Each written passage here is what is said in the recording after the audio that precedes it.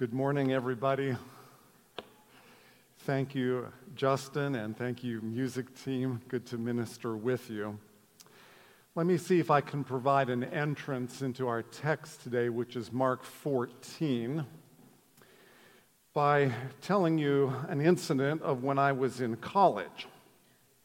When I was in college, my grandfather died, and the family gathered for the funeral. And because I was a Bible major, a ministerial student, the minister who was conducting the funeral asked me if I wanted to have part in the service.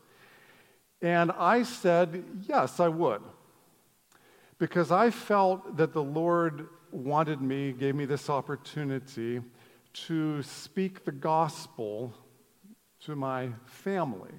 Only a few knew the Lord Jesus Christ. So this was an opportunity to preach the gospel. It was going to be brief. I wasn't going to, cram it down people's throats and bonk them over the head with a Bible, but I thought this is a great time to talk about the good news of Christ, the resurrection that he offers if we believe in him. Well, it came time for the funeral, and I stood up to speak, and it wasn't until I got in the lectern that it suddenly struck me, these people don't believe what I'm about to say, most of them. And I got real nervous, and I was afraid of, repercussions and offending people, and I ended up editing my speech just on the spot, and I forget what I said, some watered-down version of in the sweet by and by, and won't it be great, and I sat down, and almost immediately, I felt bad. I felt like, well, is it too harsh to say that I had denied the Lord? Maybe that's too harsh, but maybe it's fair to say I was ashamed of the gospel. I feared people more than I feared God. Now, our text today talks about this probably universal experience that disciples have, namely pressure, fear, denying, watering down, turning your back, fleeing. And the question we want to ask is, how can we not do that? How can we be courageous? Once again, not rude and, cramming things down, but how can we speak a joyful word as witnesses for our God? How can we be true to him when the pressure is on? So the text comes to us, Mark chapter 14. We see in our text faithless disciples, but thankfully also a faithful Savior, our Lord Jesus. All right, remember where we are in the story. Jesus and the 12 have returned to Jerusalem. They would go there every now and again. This is the last trip to Jerusalem. Danger, danger. Intruder alert, danger, because the religious leaders were very, very jealous of Jesus, and they were very worried that he was upsetting their whole way of life and their whole thing that they had devoted themselves to, this keeping of the law, these rules about the law, these habits and traditions, and they were very scared. So the Bible says they were looking for a way to arrest him by stealth and kill him. Chapter 14, verses 1 and 2. So, Jesus and the 12 are staying just a couple of miles outside of Jerusalem. They're staying in this little town called Bethany. That's where they would stay when they were in the environment.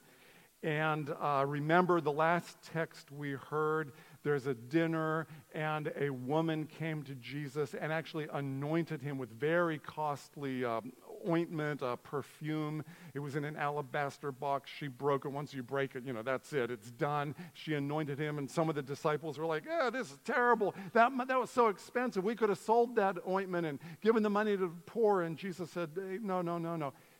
This is a beautiful thing that she's done.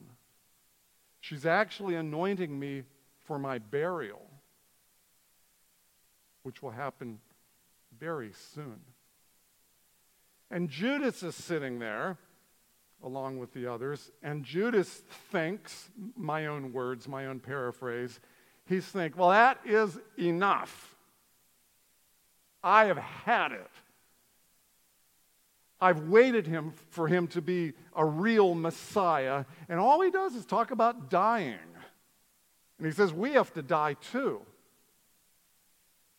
That's it. I'm done. That's enough.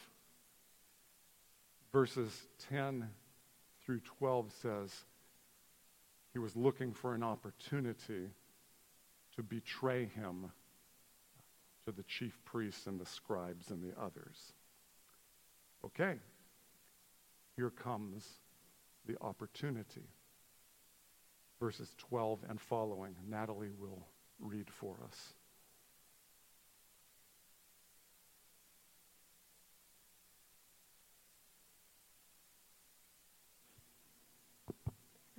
I'm going to be reading through the ESV version, verses 12 through 16. And on the first day of the unleavened bread, when they sacrificed the Passover lamb, his disciples said to him, "Where will you have us go and prepare for you to eat the Passover?" And he sent two of his disciples and said to them, "Go into the city, and a man carrying a jar of water will meet you. Follow him, and wherever he enters, say to the master of the house, 'The teacher says, where is my guest room where I may eat the Passover with my disciples?' And he will show you a large upper room, furnished and ready. There, prepare for us." And the disciples set out and went to the city and found it just as he had told them, and they prepared the Passover. First day of the Passover. It is probably Thursday afternoon, coming up on the Sabbath. The Jewish days began at sundown, so it's sundown on Thursday going into Friday. The Sabbath and Passover would begin, and Thursday was the day to make preparations for the upcoming Passover meal. Specifically, you had to get a lamb and sacrifice the lamb and roast the lamb and make the preparations. The law specified that you had to celebrate Passover within the boundaries of Jerusalem. So there are tons of visitors, lots of pilgrims. It's very crowded. Like, where are they going to get a place? The law also said you had to celebrate the Passover with your family, but a rabbi and his disciples constituted a family, or they fell under the definition of family. And so he says, we will eat this meal together. He's apparently has arranged a sign. He's apparently made provisions ahead of time. He says, go into the city, you will see a man carrying a pitcher. That doesn't sound strange to us. It sounded strange to them because women carried pitchers of water. If men ever carried water, it would be in a skin, an animal skin. I'm not sure why the difference. Cultures have their own differences, but this is kind of strange. You're going to see a man carrying a pitcher of water. Really? Follow him, and he will show you the upper room. This is the traditional site, the upper room of the Last Supper. Don't know if it's the actual upper room, but probably something like this, a large room where they made provisions. And the story continues.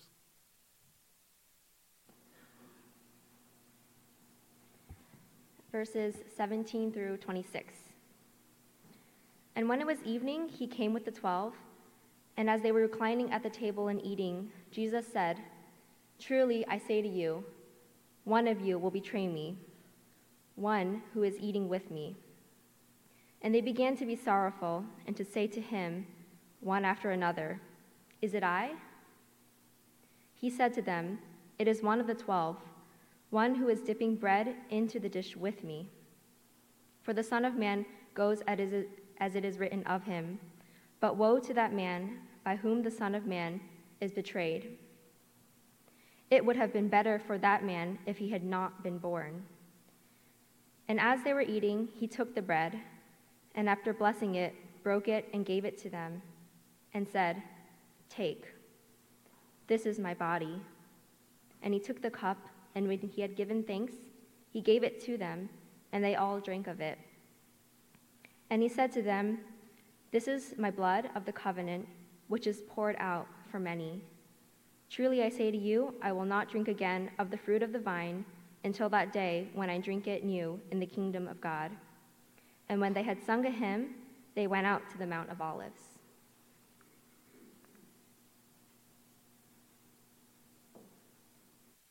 For special meals, for feasts, the Jews would eat while reclining in the Roman fashion, Roman banquet style.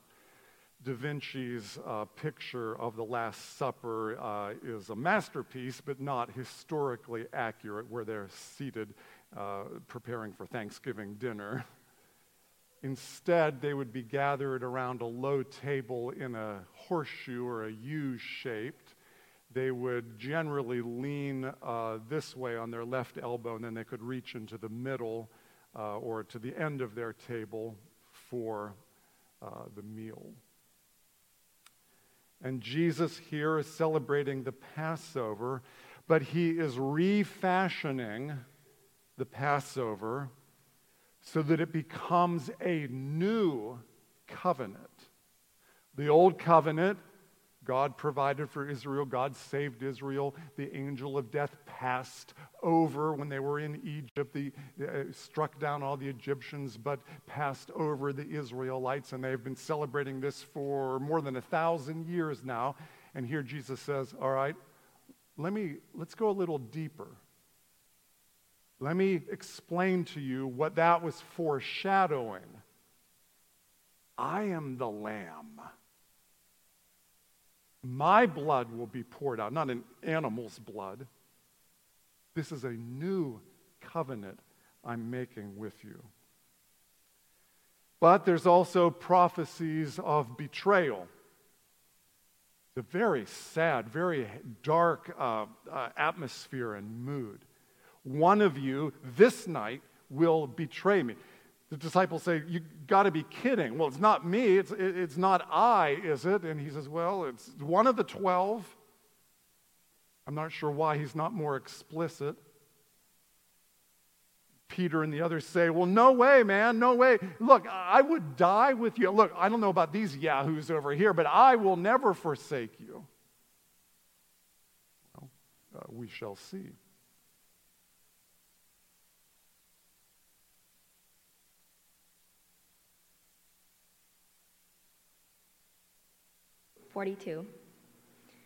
And they went to a place called Gethsemane, and he said to his disciples, "Sit here while I pray." And he took with him Peter and James and John, and began to be greatly distressed and troubled.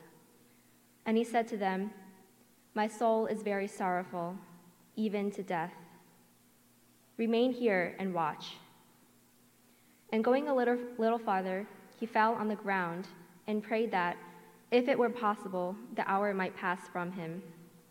And he said, "Abba, Father, all things are possible for you. Remove this cup from me. Yet not what I will, but you will." And he came and found them sleeping. And he said to Peter, "Simon, are you asleep? Could you not watch 1 hour? Watch and pray that you may not enter into temptation. The spirit is indeed willing, but the flesh is weak."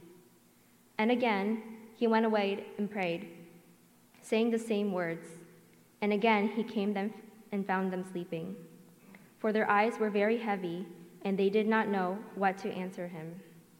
And he came a third time and said to them, "Are you still sleeping and taking your rest? It is enough, the hour has come.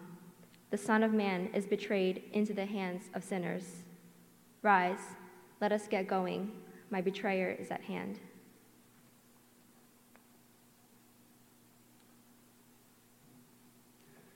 Here is the traditional site of the Garden of Gethsemane. In Jesus' day, it would not have been so park-like with nice trails and groomed pathways. It was more like an orchard. It was an olive orchard. Still is an olive orchard. Gethsemane means olive press, and that's where Jesus prayed. Normally, the Jews would pray standing with hands lifted, but Jesus is on the ground, on his face. And what is he praying? Take it away. The book of Hebrews, reflecting on this, says he was despising the shame in just a few hours. But there's a deeper prayer. There's a deeper cry of his heart. Nevertheless, not my will, but yours. This is our faithful Savior. And then the last part of the story.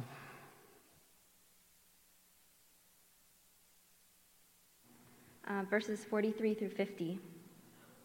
And immediately, while he was speaking, Judas came, one of the 12, and with him a crowd with swords and clubs, from the chief priests and the scribes and the elders.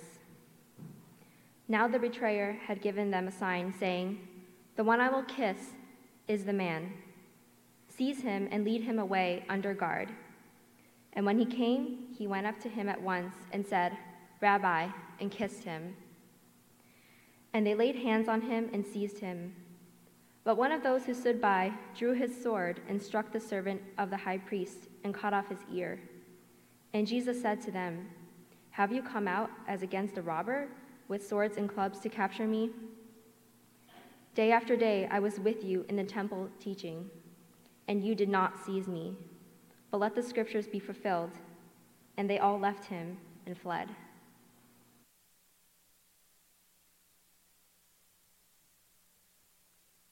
So we have a story of faithlessness, that of course is the disciples. We have a story of faithfulness, that of course is our Lord Jesus Christ. And the question we're asking is, how can we be less like the disciples? You might say, how can we be less like ourselves? Remember my opening story. How can we remain true, faithful, steady, allegiance when the pressure is on? To answer that question, let's look at the conditions that led to the disciples fleeing, and then we'll look at our Lord Jesus and how he remained firm. But first of all, the disciples. If you're taking notes, I have two conditions, and the first one is quite simply self-confidence. Chapter 14, verses 29 to 31. They're very self-confident. This is when they're back in the upper room. And 29 says, "Even though all these people fall away," this is Peter talking, "I will not." And Jesus said to him, "Truly I tell you, this very night, before the rooster crows twice, you will deny me 3 times. But he said emphatically, "Even if I must die with you, I will not deny you." And they all said the same thing. Boy, it wasn't too long, an hour or 2, 3 hours, I don't know, until their self-confidence was shot like a bubble evaporating in the sun. And so the first condition that leads to us being, turning away from Christ and being unfaithful is too much confidence, too much strength, supposed strength in ourselves. Now, this can be tricky because American culture really promotes self-confidence. I mean, think of some of the myths of our culture. Have you heard of the Horatio Alger stories? They were super popular back in the early 1900s. This guy named Horatio Alger wrote these stories. And all the stories are about basically the same thing. Some low person, some street kid, some urchin finds success and pulls himself up by his own bootstraps, and woohoo, he becomes a confident success.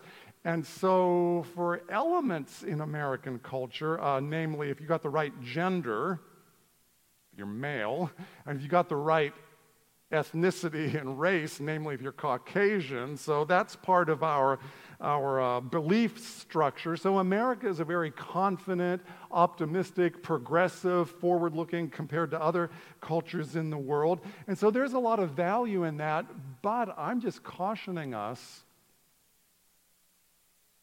I don't know how much value it has in the spiritual world. I can resist the devil. I am strong. I'm a disciple. I've walked with you for 3 years. And Jesus said, well, before this night is out, you're going to learn another lesson. So let us remember that Satan is tricky and experienced and powerful and much smarter than we are. And so if we try to have victory in our own strength, my own intelligence, my own self-discipline, my own this, that, careful. It didn't work for the disciples, and I think this is a paradigm for us, self-confidence. A second condition that led to their running away was that they were asleep.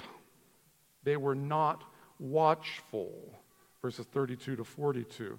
Jesus comes 3 times and they are sleeping. He has commanded them, stay awake, be watchful, pray, but they keep sleeping. And let's not be too hard on them. Luke chapter 22 says they were exhausted from sorrow. Nevertheless, they were asleep. In my own case, with my opening story about, the funeral when I was in college, I think that, as I look back on that now, I think that I was not watchful and I didn't have my eyes up. I was not careful. In a sense, I was asleep. What do I mean? It never crossed my mind that there would be opposition to my message. I don't remember praying ahead of time. I don't remember praying in the moment. I didn't enlist other people to pray for me. I went in my own strength. Here we go, preach the gospel. And I faded away, drifted away. Some of you may travel for business. Stay It's tough when you're out on the road. You're alone, no accountability, you're bored. Open your eyes. This is when Satan comes. Be watchful, be prayerful. Some of you may be in a study group at school. You get together and you study for an exam coming up. And then after the exam, the pressure is off and your little group wants to go out and celebrate. That's great. Cool, that's great. Just be careful. Just be careful. Stay awake. I don't know if there's going to be alcohol flowing at your little celebration. Just heads up. Perhaps you play basketball, and perhaps your coach has said to you when you're dribbling, you got to have your head up. Beginning basketball players dribble like this because, you got to watch what you're doing, but you got to get to the point where that's natural. So you got to have your eyes up. Is it the same in soccer? I don't play soccer. You got to have your head up, right? Heads up. Stay awake. Discern what's going on. Discern the times. Discern your own inclinations, where you're tempted. Stay awake. But the disciples were not awake. And that led to their denying Jesus.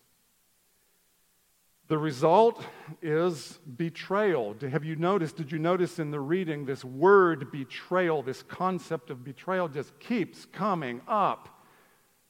Narrative artists, storytellers, show us the meaning of the story through repetition. It just keeps coming up. Did you notice verse 10, the betrayer? Verse 11, one of you will betray me. Verse 18, betrayal. Verse 21, betray. Verse 41, betrayal. Verse 42, betray. Verse 44, you will betray me. In addition, we have words like fall away. Verse 27, you will all fall away. Verse 29, you will all fall away. In addition, we have the word deny, verse 30 and verse 31. This is what the story is about. And I'm pointing out to us the conditions that lead to running away. Self-confidence, being asleep. All right, so the disciples were set up for failure, and these conditions led to faithlessness. Okay, you ready for some good news? Enough talking about ourselves. Let's talk about Jesus for a little bit, because he was so faithful. And his temptation was a lot harder and deeper than theirs. But this is our Savior. He came to do the Father's will, and nothing would deter him. Doesn't mean he was happy about it. He sweat great drops of sweat like blood. He's on his face there in the garden. Nobody's with him. His disciples are sleeping. There's no support. Not my will, but yours be done. All right, so let's ask, how did he do it? What can we learn from the example of our Lord? First thing that helped him remain faithful was he trusted in God's sovereignty. It was like, this is tough. God's will is hard. I know what's ahead of me. Hebrews, despising the shame. But it is God's will. And I have come to do your will.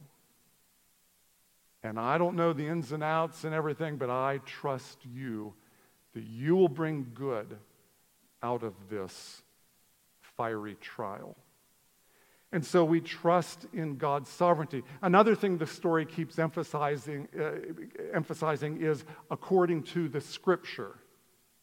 See, all this was all planned thousands or 1,000 years before. They would betray him. They would flee according to the Scripture. He would be turned over to the chief priests and the scribes. They would mock him and flog him according to the Scripture.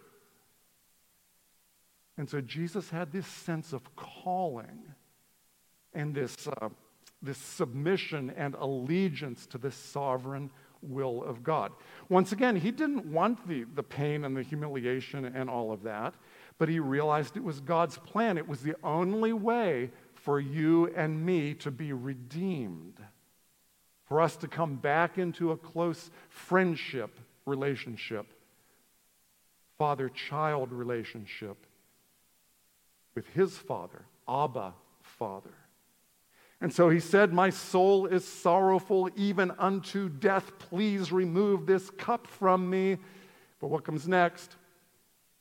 Nevertheless, I have a deeper prayer request. May your will be done. So we trust him. We trust in his plan, and that helps us persevere. The second thing that Jesus did was he stayed awake, the opposite of the disciples. We need this kind of heads up, like you're dribbling the basketball. He was aware, because in trials, in temptation, we need emotional and spiritual support. We need friends. We need encouraging words. Jesus had none of that, and he still persevered and was faithful. But you and I need to stay awake and have others watch with us. Emotional, spiritual, prayer support. Someone who will speak the truth in love to us. And then closely connected to his staying awake was the fact that he was praying. You and I need to pray. What did Jesus say? Stay awake, be watchful, and pray so that, purpose, in order that, pray so that you will not enter into temptation. So, how's your prayer life?